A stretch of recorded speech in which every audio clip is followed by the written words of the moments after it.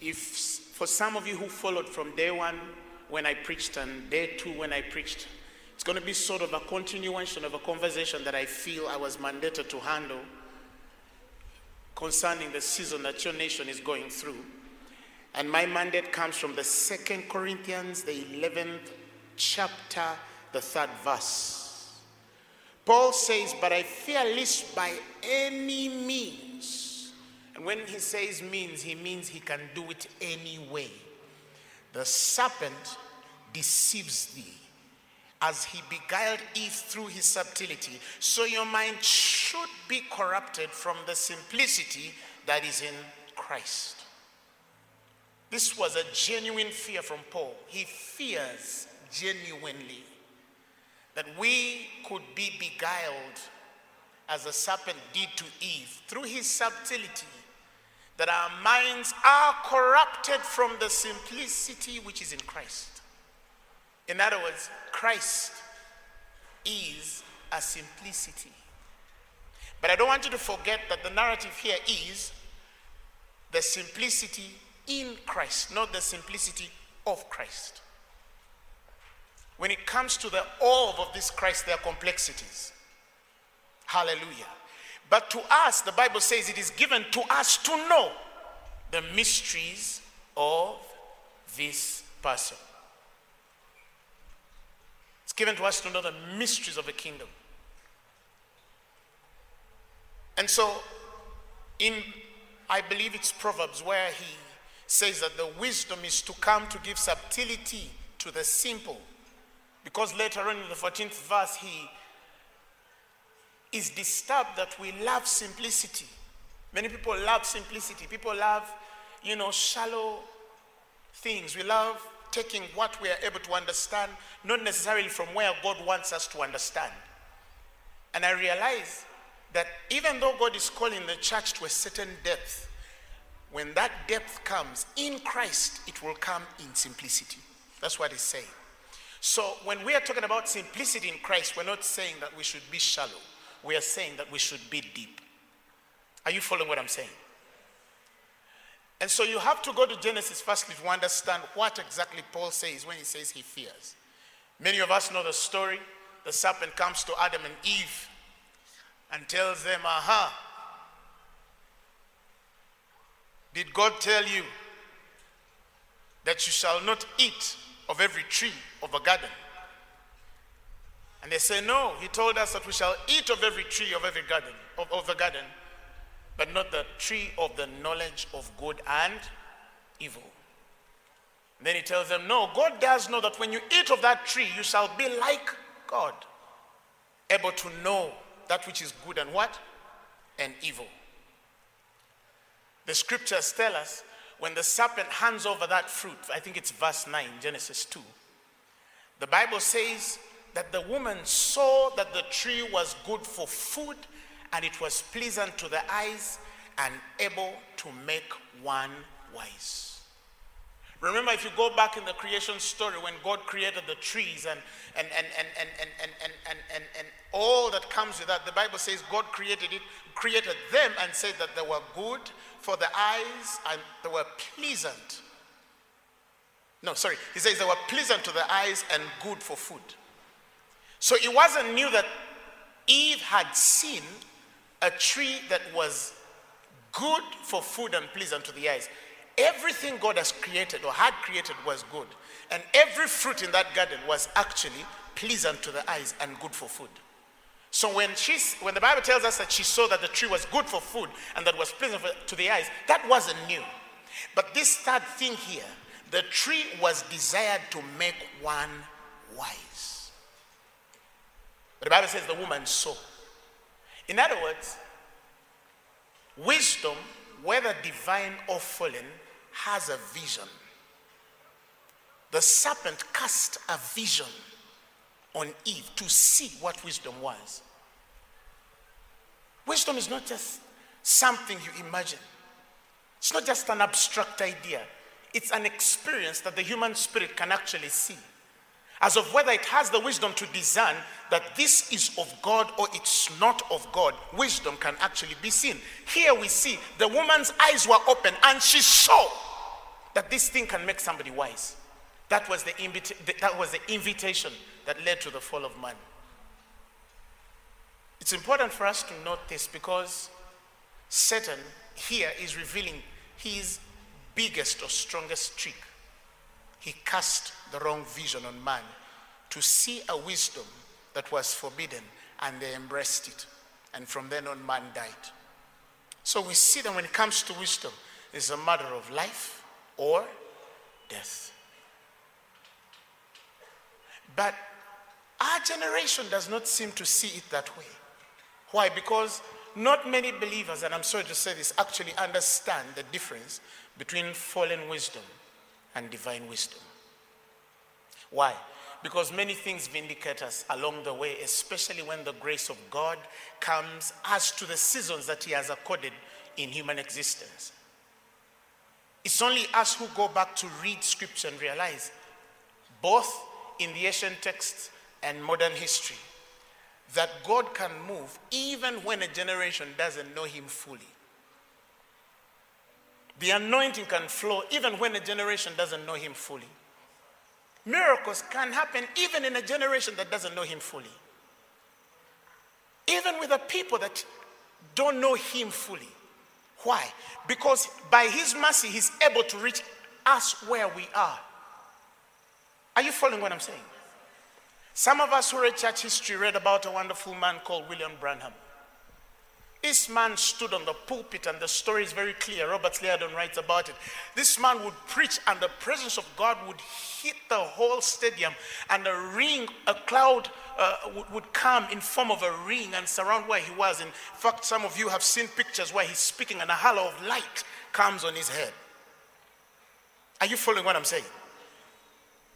Nobody in that generation was as prophetic as William Branham was. And nobody functioned in the healing anointing like William Branham functioned in. He was amazing. If it was faith, he carried the extension. In fact, some wonderful men of God can attest that they received healing anointings from his hand. He was truly a man of God. But there was something that was questionable in his doctrine. It's important for me to use that example. Because at one time it's spoken that one day he is on the pulpit going to minister, and he receives a vision of one of his pastors going to preach on another altar, and God shows him, William, that the pastor was going to preach a wrong doctrine. And he called him and told him, you're going to preach about it, change it.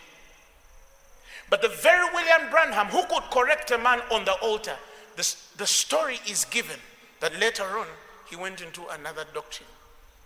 If some of you have read his works, he says that the serpent had sex with Eve and produced Cain. So I think some of you know the story. Now, I'm not here to really debate whether it's, doctrine. Please don't get me wrong. I'm only trying to give you an example that there was a man. I'm not being hard. How do you know when you're answering? That there was a man who could correct his own when they received the wrong oracle. But at the end of it all, the very brother or man of God got it wrong in the end. We have questions that we might never answer. I don't judge him because I don't know whether if I was in his place I would have done better. We are all a work of grace. We're all speaking from where we see. Now time comes, one of his men called Gordon Lindsay calls him and tells him, you know what, the thing you're preaching is not right. And he says, but I love teaching. And it's spoken that, I think it was Kenneth, it's not my fault. You're telling me to shout, but it's not my fault.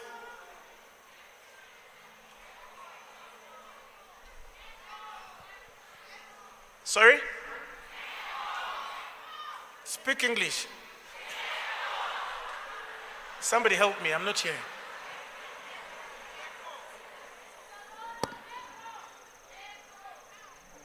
Oh, it's an echo thing. Sorry, it's not me. Mr. Echo. Can I continue, please? Somebody has refused in the back. We have no control over the echo. Try to endure. Oh, I changed the mic. Okay, give me another mic. I hope it will take out the echo. Will it change it? No, they insist no. They'll fix it. Trust them, please. So, Kenneth Hagin prophesies the day, the time, when this dear servant, by prophecy, was going to be taken to heaven because he had not obeyed originally the assignment that God had given him. And on the same day, the same place, the same time as Kenneth Hagin had prophesied, William Branham went to be with the Lord. The story given on this man's life, and it's important for us to understand this because our conversation is revival. The story given was when they get an accident, his wife dies immediately. His son is driving in front of them. He sees the accident. He parks, goes out of the car, and then he gets to his father's body and he asks him, is your mother alive? And there's no pulse. He tells her, drag my body to your mother. They drag his body to a woman who was dead, and she was raised from the dead immediately. You don't argue that he was anointed. Are you following what I'm saying? But he didn't finish the way God had designed him to finish. When I read those things, I fear for me. Are you following what I'm saying? Because we did not only get born again to go to heaven, but we understand the counsel that God has given us, the responsibility we carry as stewards of this mystery, and pray by God that we get it right. Or that we have the right, if we have the right meaning people around us to correct us, if we go astray, please do correct us in a spirit of love and humility. But that it's important for us to speak according to the word. Is somebody understanding what I'm saying?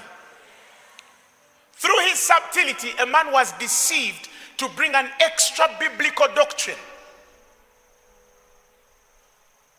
But it was prophetically accurate. He was anointed by God. We admire the anointing that functioned on his life. So when Paul says he has a fear in 2 Corinthians, understand his fear. That this deception by the subtlety that he extends by Eve was the vision that he cast on her eyes to see a wisdom she was not supposed to see and take that as wisdom. Are you following what I'm saying? He knows that if he can give us another understanding of God, another image of God, another teaching of God, he says one might come and preach a Christ we did not preach to you, a gospel we never gave you, a spirit that was not given, a spirit that was not given. One of my pastors is here. We one time went to a meeting and the Lord gave me it was a word of knowledge. He says there are people here speaking in tongues, not from heaven. Modesta was here. Was there in that meeting. So I say there are people here who are speaking in tongues and they are not from heaven. But God says if I pray, the spirits by which you're speaking in tongues are going to manifest. So I start praying and the spirits manifested on people which were speaking in tongues. Are you following what I'm saying? It scares me too. Because a man can love God so dearly but know him differently, be indifferent about his knowledge. And maybe, just maybe, these are the issues we're dealing with even in the church today. Because all of us desires to be teachers of the law, not knowing what we teach, neither from whence we are from, maybe including myself. By the way, I'm not marking myself against anybody. I'm trying to provoke every one of us to understand what God is saying in the hour. Because if you've been a student of revivals, it's always this thing that starts to bite when the flames come through. Read 1905 Azusa Street, William Seymour. That flame began so well. I went to Bernard Bray and somebody relayed the story for me. I read it. I was connected to what this man did by God. But by the end of that man's life, something started to go off. And he started to teach that if you're born again, right, and you sin, you have to commit your life again to Christ. You see what I'm saying? And there was a great divide. Did God use William Seymour? More than many people can think. I envy what God did by that man if you read his story. But the truth is, it was a generation that understood later that this is not the truth about what William was preaching. But he preached these things in the middle of the Azusa Street revival. And God was moving. As it was when you see the predicament that comes with that move and the seed that comes out of Azusa. And then I read 1926 Edward Joe Church, which was the man who brings actually the East African revival. Comes, connects to an Irish nurse called Mabel Ensor. And then when those two connect, they meet a man called Simeon Sibambi and a few Ugandans like William Nage and Blasio Chigozi and the rest, Chinuka in the south. And that's how the revival begins in Uganda in the 20s and extends into Kenya and the other parts. Do you agree? So, even in the question of the seed, now this is for fathers. If we are going to embrace the next revival, the next move of God, there are questions we're going to have to ask in the foundation that consecrates us when it comes to doctrine. And I'm not saying we are ever going to agree on doctrine. The Pentecostal movement is divided by 1,000 denominations. But the councils of Nicaea taught us something. And I don't see it today. What I see today is when we don't agree, we start attacking each other and fighting each other. And the body breaks more. And guess what? It happened in Paul's day also. He says some were preaching a Christ of strife and envy and contention and all these kinds of things. But there were times where the fathers would zoom out and say, anyway, Christ is being preached. And those that are not yet getting it, let's preach, let's pray for them, let's reach out to them, let's try to do whatever we can and see that we get them eventually. Because we might lose them while we look at these little small things and heaven is looking at something bigger. When revival comes, not everybody will have the right doctrine, but it will come anyway. But if we understand some of these things and carry the wisdom that is necessary to receive from heaven the oracles as they ought to come, maybe, just maybe, we will sustain this thing longer than we're supposed to sustain it. Am I communicating to somebody? Somebody shout hallelujah. Shout hallelujah.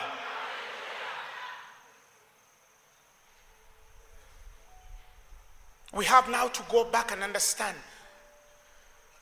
what are the dimensions of the anointing. Allow me to engage us there. At least I know 7. If you know more, at least I know 7. There are 7 dimensions of the anointing. And when Jesus is teaching about these anointings, it's as though he tells us or shows us that certain anointings are above other anointings in function and purpose because they undergird the rest. Are you following what I'm saying? Some things come first in the order of the Spirit. Paul would get a hanky and put it on a person, or give it to a man and tell him, go and put this thing on a sick man. And that man would heal. That was a hanky. That kind of anointing, which is upon, can extend. That one doesn't look for a doctrine. It looks for any man which is willing to believe. These signs shall follow them which believe. Are you following what I'm saying? Do I believe in the miraculous? Try me. I'll show you. But my point here is, what is this church that he's preparing that is without spot nor wrinkle? Is it going to get perfection in the flesh without understanding God as they ought to? Because I believe it begins from the realm of understanding. Begins from the place of wisdom. A house is built, and understanding, a house is established, and knowledge fills the house with all precious riches. The foundation must be wisdom first. Thank God for this thing, Jesus the Messiah. Because the Bible says he's been made our wisdom, our redemption, our sanctification, our righteousness. But not many of us are drawing from that wisdom. We can receive the miracle, we can receive the breakthrough, we can get married, we can get children, and all of that is wisdom in its essence. But God is inviting us to something higher than that. Because Sophia is generic. We all receive that by faith. But there's that critical faculty. I think the Greek word there is sunesis. It starts to instruct you in ways beyond human language. Because it shows you things normal people might not see easily. It shows you things that even the human language has no power to put into words. And of these things, Paul says, I have in a figure transferred to Apollos. Because I can only imprint that as an image of understanding as I impart on him, either through prayer or any other means. Some things might never be taught. Some things can only be extended as a man who has something on his life just speaks over your life and you take it. They might never be taught in a book.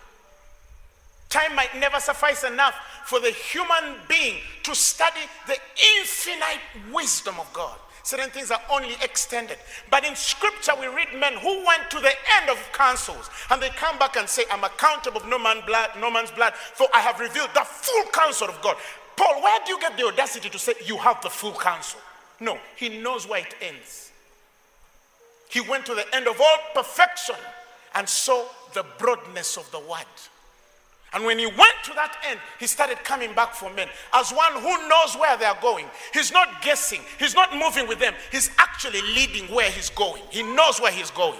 God help us. God help us.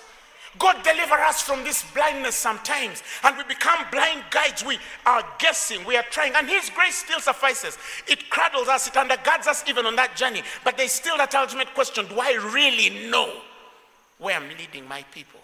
And not many of us can answer that question. Not many of us can answer that question. Can we tell the future? Ambiguously. Not many of us can. We're all trying. It's the humility of Paul, not that I've attained, but I seek that I may apprehend that which Christ apprehended me for. Yes, he also still has that part of, I wish I can get it all. But he knows that there are things he knows, and he can say, now with this, no man can die. That kind of confidence. For a man to carry a whole nation's blood by his counsel. He knows that what's inside him is both new and it is old. And it's going to speak for years. If Christ is not yet back, his message will be relevant. If any man can come, they cannot lay a foundation anymore except which he has laid. You can only build upon it, you can't lay it again. What a grace. But the prophetic word is still speaking. That in the last days, knowledge shall be increased. So who is available for the increase of that knowledge? Because whether you want it or not, every dispensation younger than you will know better than you did. Yet in its own, it cannot stand without connecting to the womb that begat it. The understanding that even though I might know more than my father, there's things that I must get from my father first to qualify my knowledge. My God. Are you following what I'm saying? It will come through. And in every generation, there's people who are going to be available for what is new, whether they are old or young. Are you following what I'm saying? In this instance, by the way, let me correct us. When I say young or old, I'm not talking about age. You know, I've had young people say, you know, you can't put new wine in old wineskins.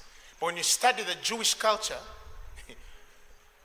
they used to put wine in goat's skin, right? So they would, you know, put wine there and use it. When somebody used it for a long time, the wineskin would age. And to make it new, they got that same wineskin and put it in oil. When they put that old wineskin, when it's 4 or 5 years or 10 years old, and you put it in oil, are you following what I'm saying? And you took it out, it was a new wineskin. So, it's not old because of its age. It's old because of the last time it was actually dipped in new oil. I know people who are 60, but they are connecting to what heaven is saying. And I know people who are 35 and they're still trying to figure out this equation. Somebody shout hallelujah. Because in heaven, it's beyond this age, physical. So it's not enough to say, oh, I'm young, so I have the opportunity. No, I went to school with very anointed people whose brooks dried early, and I watched it and feared, even for myself. They're still young, they still have strength, they are vibrant, but their frequency cannot be heard. It's usually foundational. We cannot have, let us not deceive ourselves, we cannot have the right revelation if we cannot consecrate our foundations. some of the things I'm speaking, I might be speaking to a few people here, but I'm speaking to somebody. I'm speaking to somebody. Somebody shout amen. Shout amen. So I was saying that I could talk about the 7 dimensions of the anointing. And I believe in Isaiah 11:2, from about there, he speaks about the 7 spirits. You know them. The Spirit of the Lord shall rest upon him. But after this spirit of lordship, which is the essence of salvation, when you become born again, this is where Peter now says, now, buckle your seatbelts, gather your loins, and prepare yourself for the grace that shall be revealed unto you at the revelation of Jesus Christ. That's the beginning of salvation. Wherefore, gird up the loins of your mind. Be sober. Get ready for this ride. Because there is grace going to come to you at the revelation of Jesus. Now that you've received his lordship through salvation. And the first place it takes us to is the spirit of wisdom. And in the right order, wisdom has always preceded understanding. Understanding has always preceded knowledge in the order of God. The only problem is we see things from earth to heaven. But when we see things from heaven to earth, we will see that wisdom precedes understanding, understanding precedes knowledge. When you receive Jesus Christ, which is your wisdom, even before your mind had caught up. Are you understanding me? You're so quiet. This year you're going to America. You see? Somebody shout hallelujah.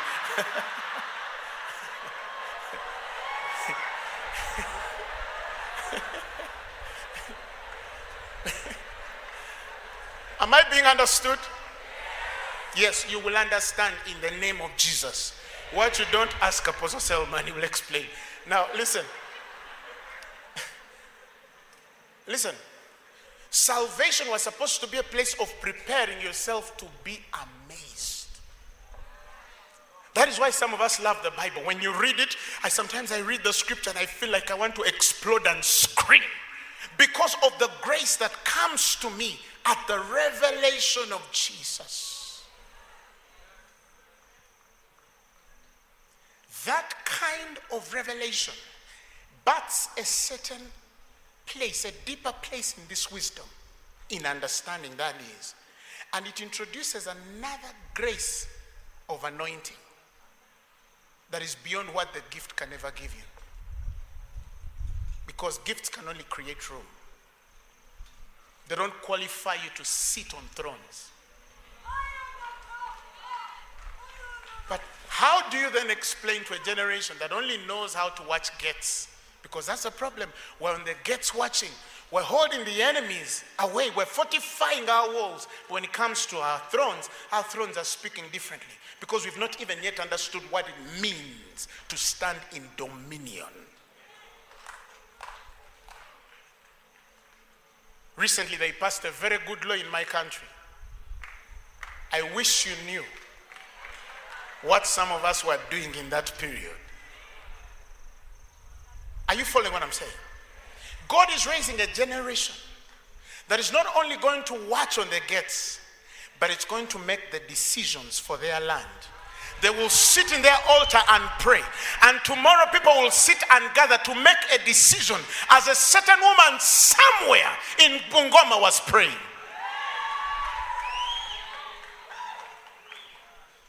Because they don't need to be physically known to lead this nation. They don't even need to sit in the office. They just need to know God a certain way. Somebody shout hallelujah. Shout glory to God. The days of such prophets are here. The days of such apostles are here. The days of such pastors are here. The days of such teachers are here. The days of such evangelists are here. My God. You read American history, and then George Bush has to call a man of God to ask him, should I attack or not? And Bill Graham tells him, don't attack. And he says, lay down everything. Bill Graham has spoken.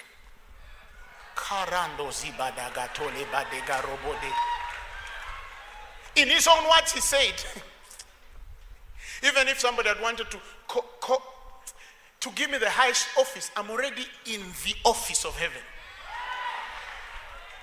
Are you following what I'm saying? So I'm not saying that I'm demeaning the officers God has appointed on the earth. I'm only trying to say, for especially our government people, God wants to give you more than the credentials you have in that office. He wants to give you an authority to sit in your room and say, this shall not be. And it can only be so and not otherwise. Tell your neighbor, guard up your loins. So he speaks of the spirit of wisdom, and it comes first. When he's talking about Bezalel, he says in him is the spirit of the Lord. The spirit of wisdom and understanding and knowledge is upon him. You see, wisdom preceded understanding and knowledge. When you become born again, you begin from a place of wisdom. And then you get to know God. Progressive knowledge, gnosko. But as you progressively know God, you originally had epignosis, the complete and perfect knowledge of God, of things ethical and divine, because the unction from on high makes you know all things. Now, because your mind has not yet reconciled to that experience or reality, it doesn't mean that you don't have that experience or reality. That is why he says counsel in the heart of a man is as deep waters. But only a man with the Bible can draw it out. No, only a man with understanding can draw it out. But where is the counsel coming from? From your spirit. The scriptures are a mirror. He says we behold like in a mirror. That's why he says if a man reads this word and is not a doer, is it so? He's likened to a man who looks into a what? And does what? Yeah, this thing is a mirror. He says, and as we behold like in a glass the glory of God, we are metamorphosed, we are changed. If you give me the amplified version. Do you have the amplified version? Do you? Yes. And all of us as we unveiled face, because, listen, we continue to what? In the word of God, as in the glory of we are constantly being transfigured into his very own icon, image, in ever increasing splendor from one degree of glory to another degree. For this comes from the Lord, who is that Spirit. That's why you read your Bible, that you might be changed. That you might be changed. This is a generation that is going to start reading its own Bible. So that when a preacher is preaching, you're simply reconciling what your spirit has already affirmed by your experience. Guard up the loins of your minds. Brace yourself for the grace that is going to be brought to you at the revelation of Jesus Christ. He's talking about wisdom. That we're going to emphasize the place of salvation, but let's emphasize the place of divine wisdom. Such that when the serpent brings a fruit, we can tell that the vision you have cast on my eye is not the vision of God concerning wisdom. The thing you're showing me, that is not from heaven. The thing you're revealing to me, that is not from heaven. Because a little leaven, the Bible says, spoils the whole lump. In the middle of revival. In the middle of revival. Somebody shout hallelujah.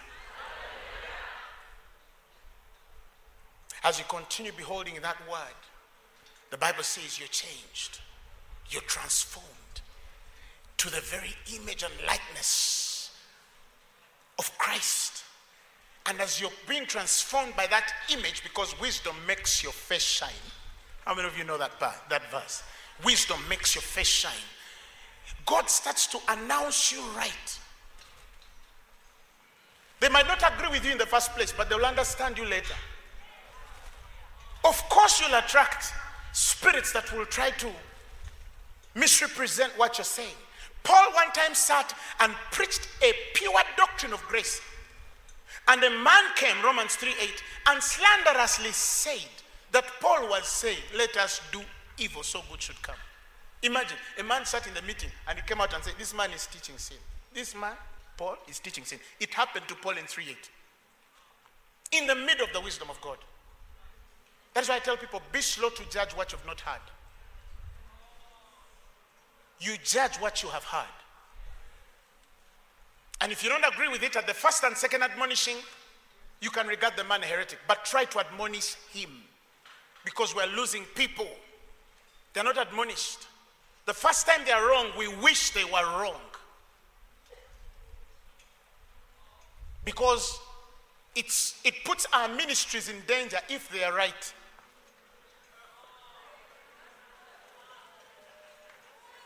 Somebody say, God help us. Paul understood this wisdom. And he says in 2 Corinthians 4:2, we have renounced the hidden things of dishonesty, not walking in craftiness, nor handling the word of God deceitfully. He says, but we were in the manifestation of the truth, commending ourselves to the consciences of all men. You start to introduce yourself to the consciences of all men. Some men or people start reading you a certain way because you carry that revelation, that wisdom on your spirit. Do you know what it means to commend yourself to the conscience of a man? It means you introduce yourself right to people. I think I'm talking to a few people who are in the back.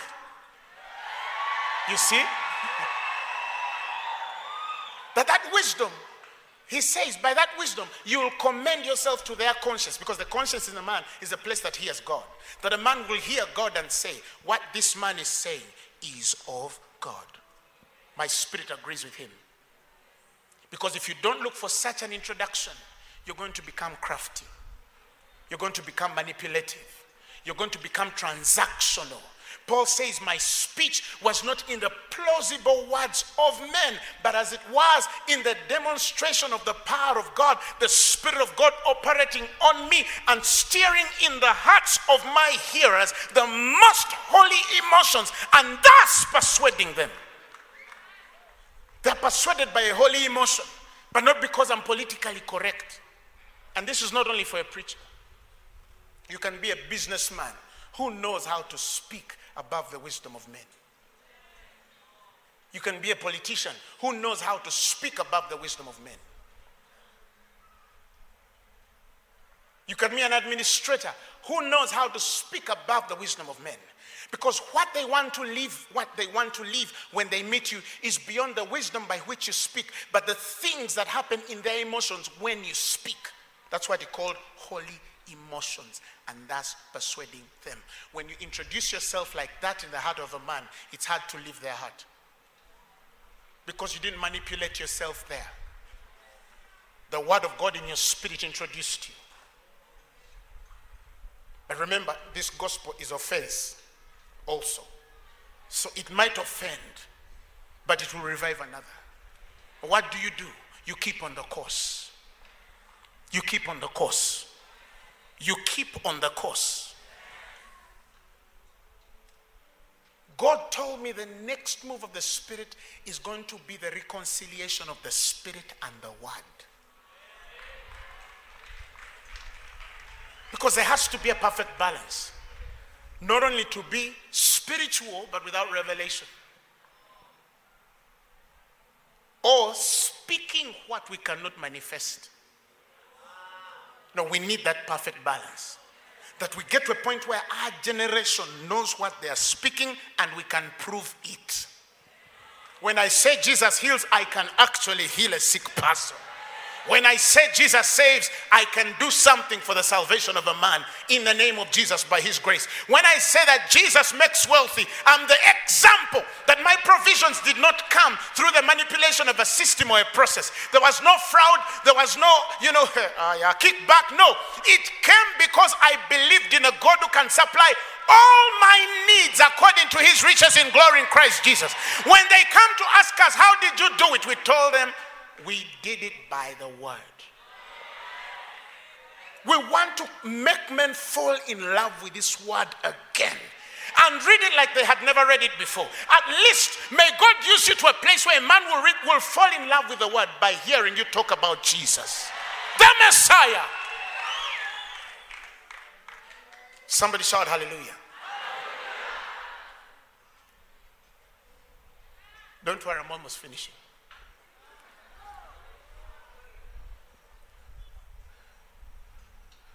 He told me that you can be positioned, yet not wise enough. Positioning is something because it defines direction. But you can start that journey as you have been directed, but without the wisdom. Without the wisdom.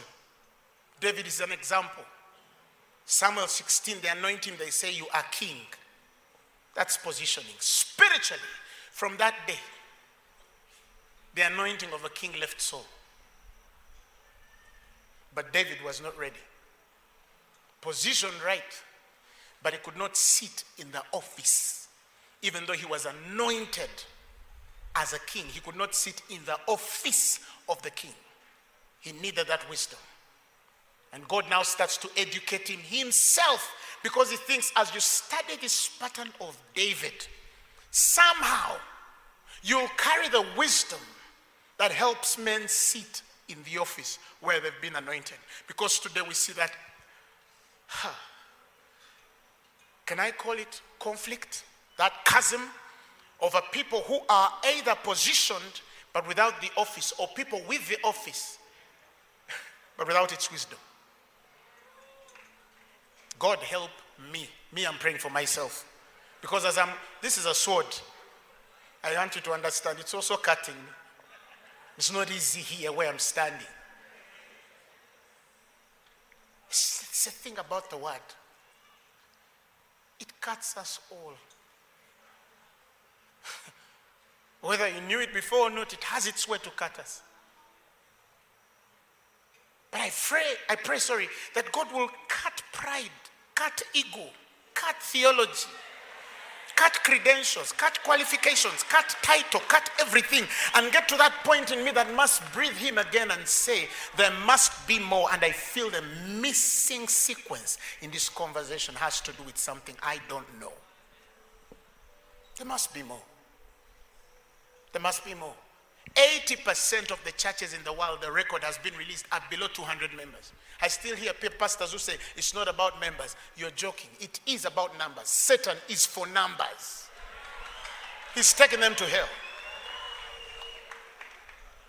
Jesus died for the whole world.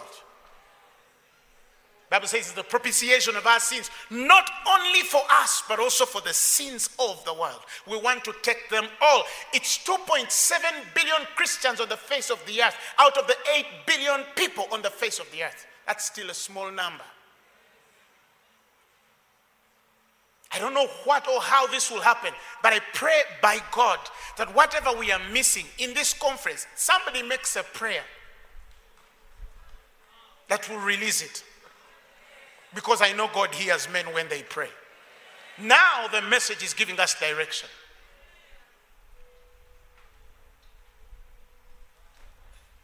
It's the manifold wisdoms of God. Every time they are revealed to the principalities and powers of this world, things change. Things change. The quality of Christianity was questioned most. I read one writer who was once born Presbyterian, and then when he grew up he joined Satanism, because he said Christianity is simply too weak in the place of calamity. I don't blame him. He doesn't know enough about God. But I also want to understand him from where he's speaking, because when things like plagues come, that's when you understand where we really are in this bury. When COVID came, science was answering more than we were answering. And they closed everybody and said, churches, wait. You don't yet have the answers. We take charge.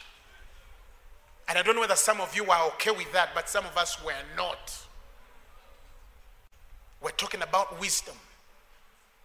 But are we talking about fallen wisdom or divine wisdom? Listen. This man you're preaching about, this man we are talking about, walked on water. He never fell sick.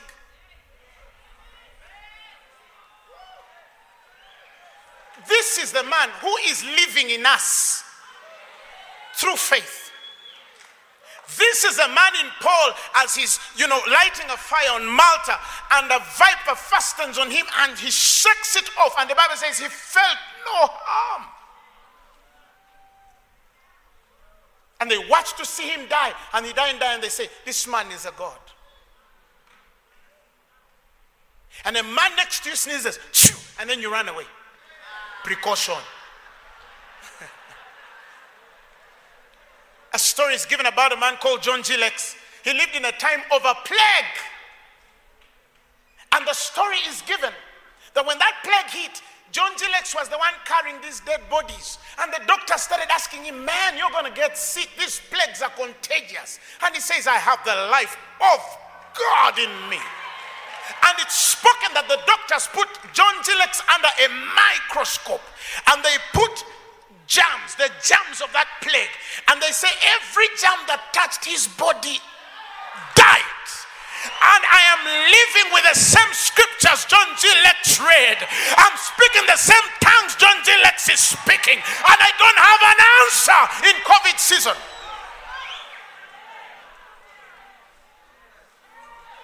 So if I was not relevant then, how am I going to be relevant after? They started mocking at us.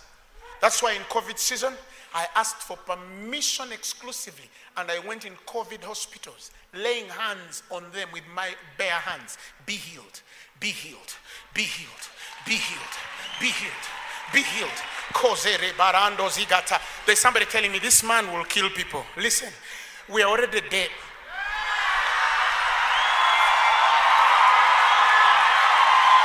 Who am I talking to? I'm dead, yet I live, yet not I, but Christ liveth in me. And the life that I now live, I live by the faith of the Son of God who gave his life for. Blame the reverend. He invited me. I was in my home, minding my own business. And he said, come. Somebody shout hallelujah. So positioning can come without the wisdom. That's what he says in Hosea chapter 9 verses 13. He says, Ephraim I saw was as Tyrus. He says, he is planted in a pleasant place, but he shall bring forth his children to the murderer, and he will have miscarrying wombs. His breasts will dry, even though he's well positioned. Why? Because in Hosea 13 verses 12, his iniquity is bound upon him. The sorrows of a travailing woman comes upon him. For he's an unwise son. He should not stay long in the place of breaking forth of children. Ladies and gentlemen, wisdom and an inheritance must come together. That is why in Ecclesiastes he says, wisdom is good with an inheritance. I must carry the power that comes with that wisdom, but I need that wisdom. So he's saying, our breasts are dry, but we're raising children in church. We are miscarrying our sons. Why? Because we are unwise. We are placed in pleasant places. We are positioned right. Where is the advantage of this positioning? You have been given everything that pertains to life and godliness.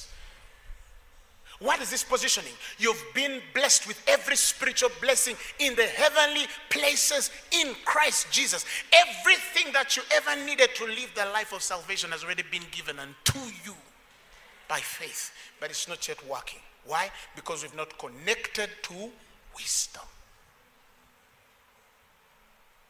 There's nothing the Church of Jesus cannot do. Be not deceived. And the day we fully come to that understanding, and I feel it's not far, this world is going to be in trouble. This world is going to be in trouble. Because with sunesis will come phronesis, determining the mode of action, because we see the end, we have the understanding of that wisdom. A man will say, this is going to happen tomorrow morning, and it has to be. Not because he's a prophet, but he has enough wisdom in God to know how. Sunesis, phronesis, these are the pillars of Sophia, wisdom. Are you following what I'm saying? That's what Job knew.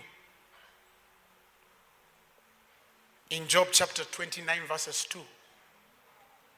If you'll open with me there. I want to finish.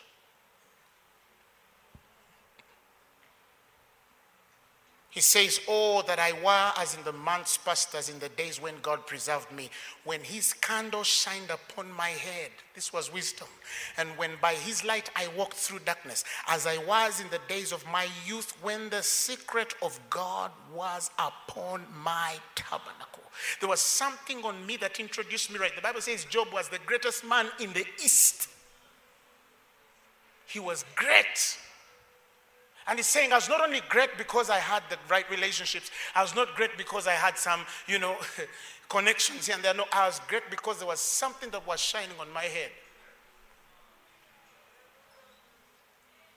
And he explains how it came. Verse 6. Now, if you didn't understand anything, understand only this verse. Only this.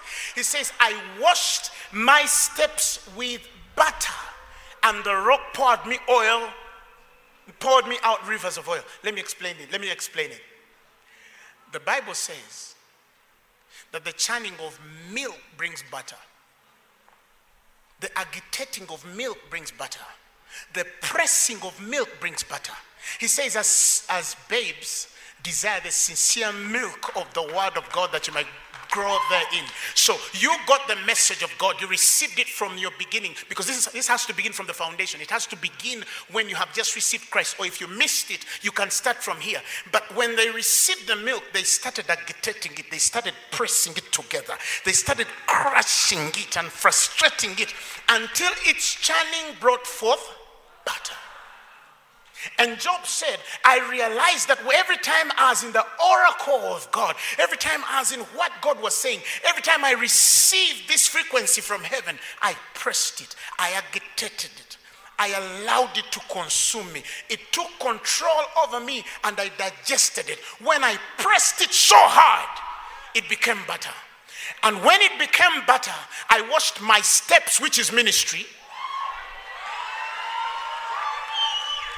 With what?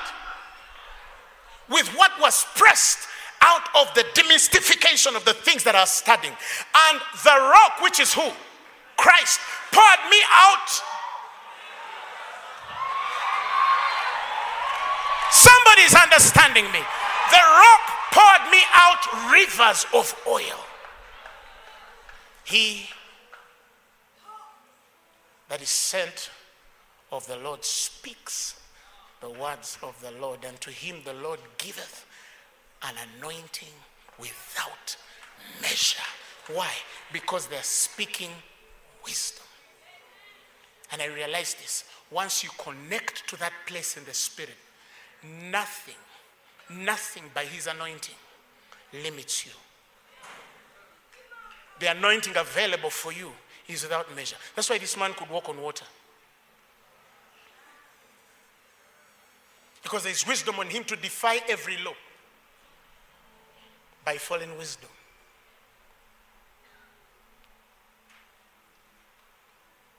We have to go back in the pressing. We have to go back in our Bibles and actually study them. Gone are the days where we're going to be coming to church for pastors to read Bibles for us. No, the days are here where when the apostle opens the Bible, I read there last night. Oh, glory to God. I read there last evening. That's where I was.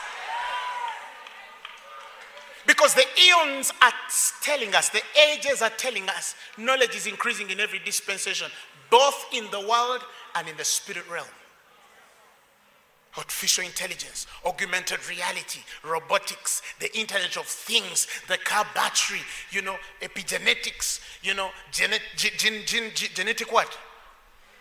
Whatever that English of yours. Things are advancing in the world faster than the church is adapting and mutating. He says that the children of this world have become wiser in their generation. The word there comes from the word gene. Their genes are evolving faster than the children of light. The book of the genealogy of Jesus Christ, the son of David, the son of Abraham. That gene also has a certain thing. It has something. That is why I prophesy in the name of Jesus. Should the world look for the next cure, of something like HIV or cancer. Let it come from a tongue-speaking, spirit-filled believer somewhere in Uganda.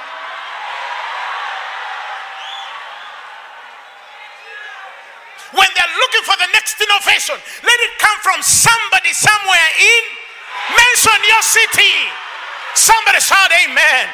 When they're looking for the next ideas in finances to advance the nation, to advance banks, the next banking system, robust, it should come from somebody somewhere speaking in tongues, so that when they get on that stage and they ask them, how did you do it? They say, Mantoli baradego zigata sompradega lotila barando hosiere kete rokolande kopande so rate ketele. What do you mean? I mean to say, Mantoli radege sotolo bala kolibade konde telekete. Glory!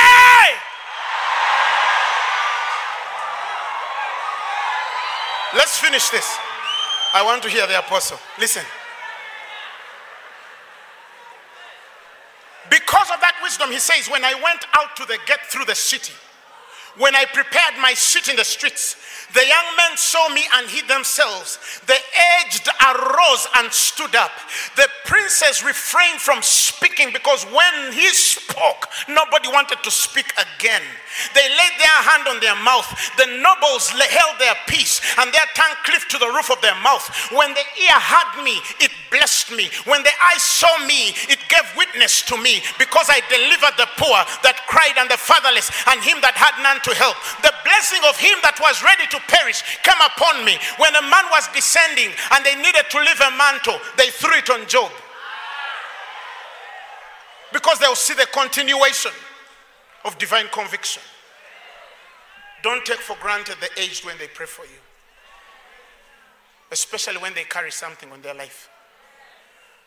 A hoary head is of great glory when it ages in what? Righteousness. He says, I put on righteousness. It clothed me. My judgment was as a robe and diadem.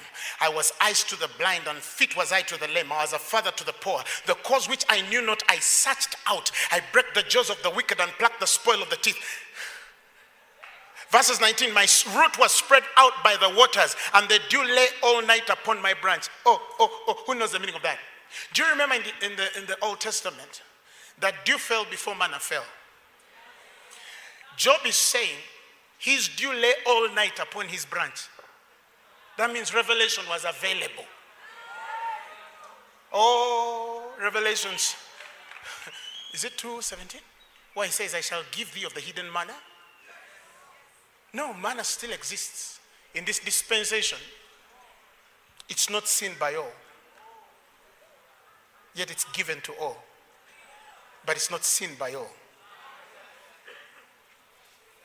He says, my root was spread out. Verses 20, my glory was fresh in me. My bow was renewed in my hand. And to me men gave ear and waited and kept silent at my counsel. After my words they spoke not again, and my speech dropped upon them. They waited for me as for the rain, and they opened their mouth wide as for the latter rain. If I laughed on them, they believed it not, and the light of my countenance they cast not down. Because something was on that man. It was the wisdom of God.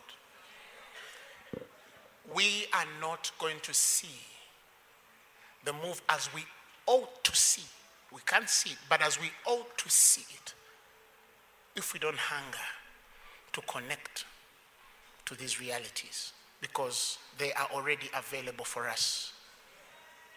There's somebody who has been listening to me these minutes that I've been speaking, and they have understood me. When I got this thing, Reverend Julian, allow me to come down there. When I got this thing, I got 50 students were in a small room of a gentleman called Robert. He had given me a place to pray. And I told them, I'm going on TBN. There was no cameras. There was no lights. We didn't have a piano. It was just 50 young men hungry. I told them I'm going to go on the biggest television in the world. I have to.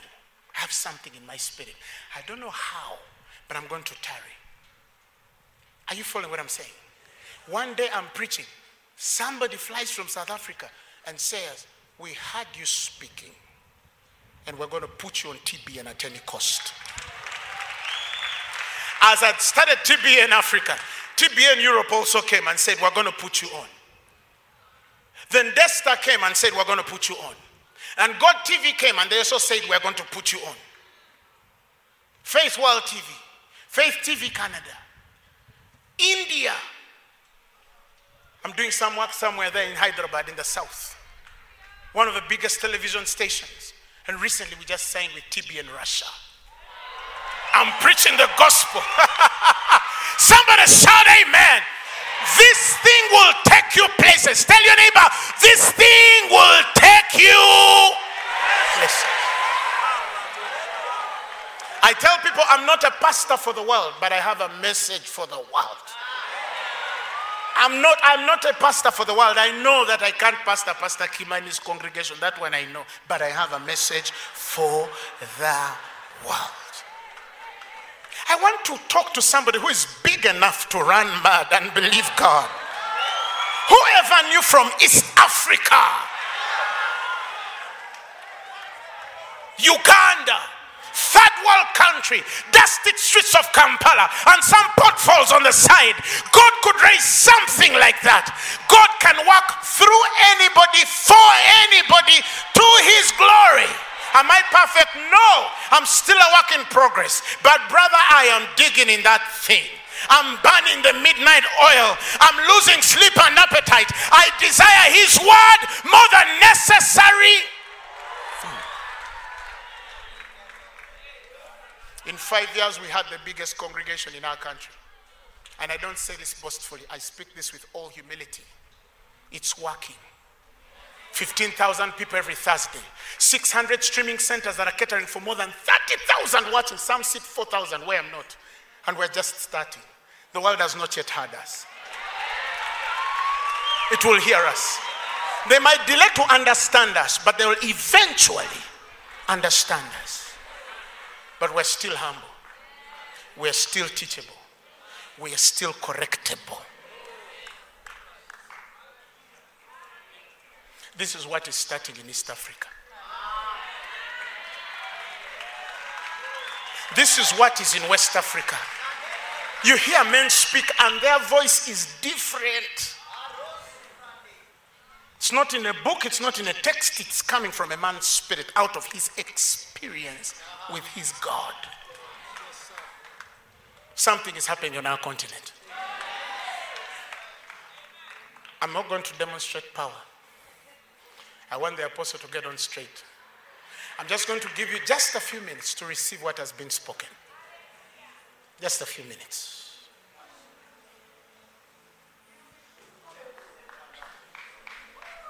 Just a few minutes. Listen, it doesn't matter whether you're 75. If you're still alive, you're in our generation. Ask for it. Say, God, take me to the next level. Open your mouth and speak to Jesus. Have like 5 minutes here. Somebody's receiving something so heavy this evening. So heavy this evening. So heavy this evening. Somebody's receiving something so heavy this evening. There are people God has called for nations here. He has not just called you for your community. You are called for nations. And you know yourself. Something is happening in your spirit. Something is happening in your spirit. Something is happening in your spirit.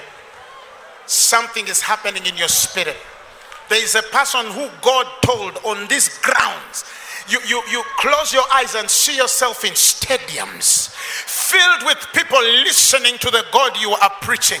There is somebody here, as you see yourself standing on the highest pedestal in this continent, speaking to billions and millions of people across the world. There's somebody here, when you go to sleep, you see yourself do things nobody related to you has ever done.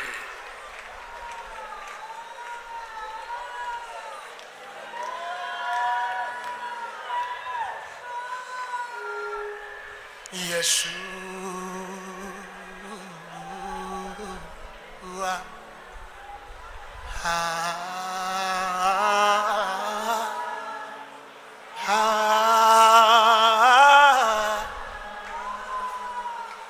where are the Lord's prophets? Where are the Lord's prophets? If you are a prophetic anointing, I call you forth.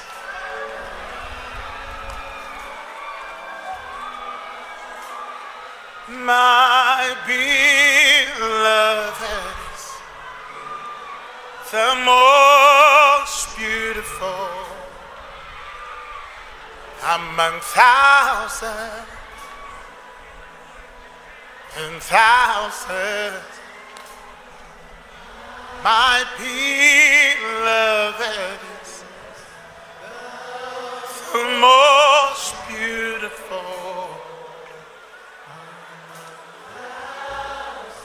Hey, hey. Apostolic anointings. Receive it. Who called you? Oh, you came. Who are these? Who are these? Prophetics. Oh no, when I said I call you, okay, it's okay. Since you've come, let me do it. Heavenly Father, in the name of Jesus, may they receive the next level of their ministry. Power of the Holy Ghost. Thank you, Lord Jesus. You as well, put up your hands. Father, in the name of Jesus, receive the next level of your ministry. Power of the Holy Ghost. The rest, stay back. Whether you're an apostle or a pastor, when I say call out, I didn't mean physical. Sorry. I didn't mean physical. I'm praying for pastors. If you're a pastor and you're in this place and you say, I want to go to the next level, may God open your spiritual eyes to see the deeper things of God. I'm praying for evangelists here, that may God take you to the next level. May signs, miracles, and wonders follow you. May the lame walk, may the blind see, may the dumb speak, may the deaf hear as you are demonstrating the wisdom of God.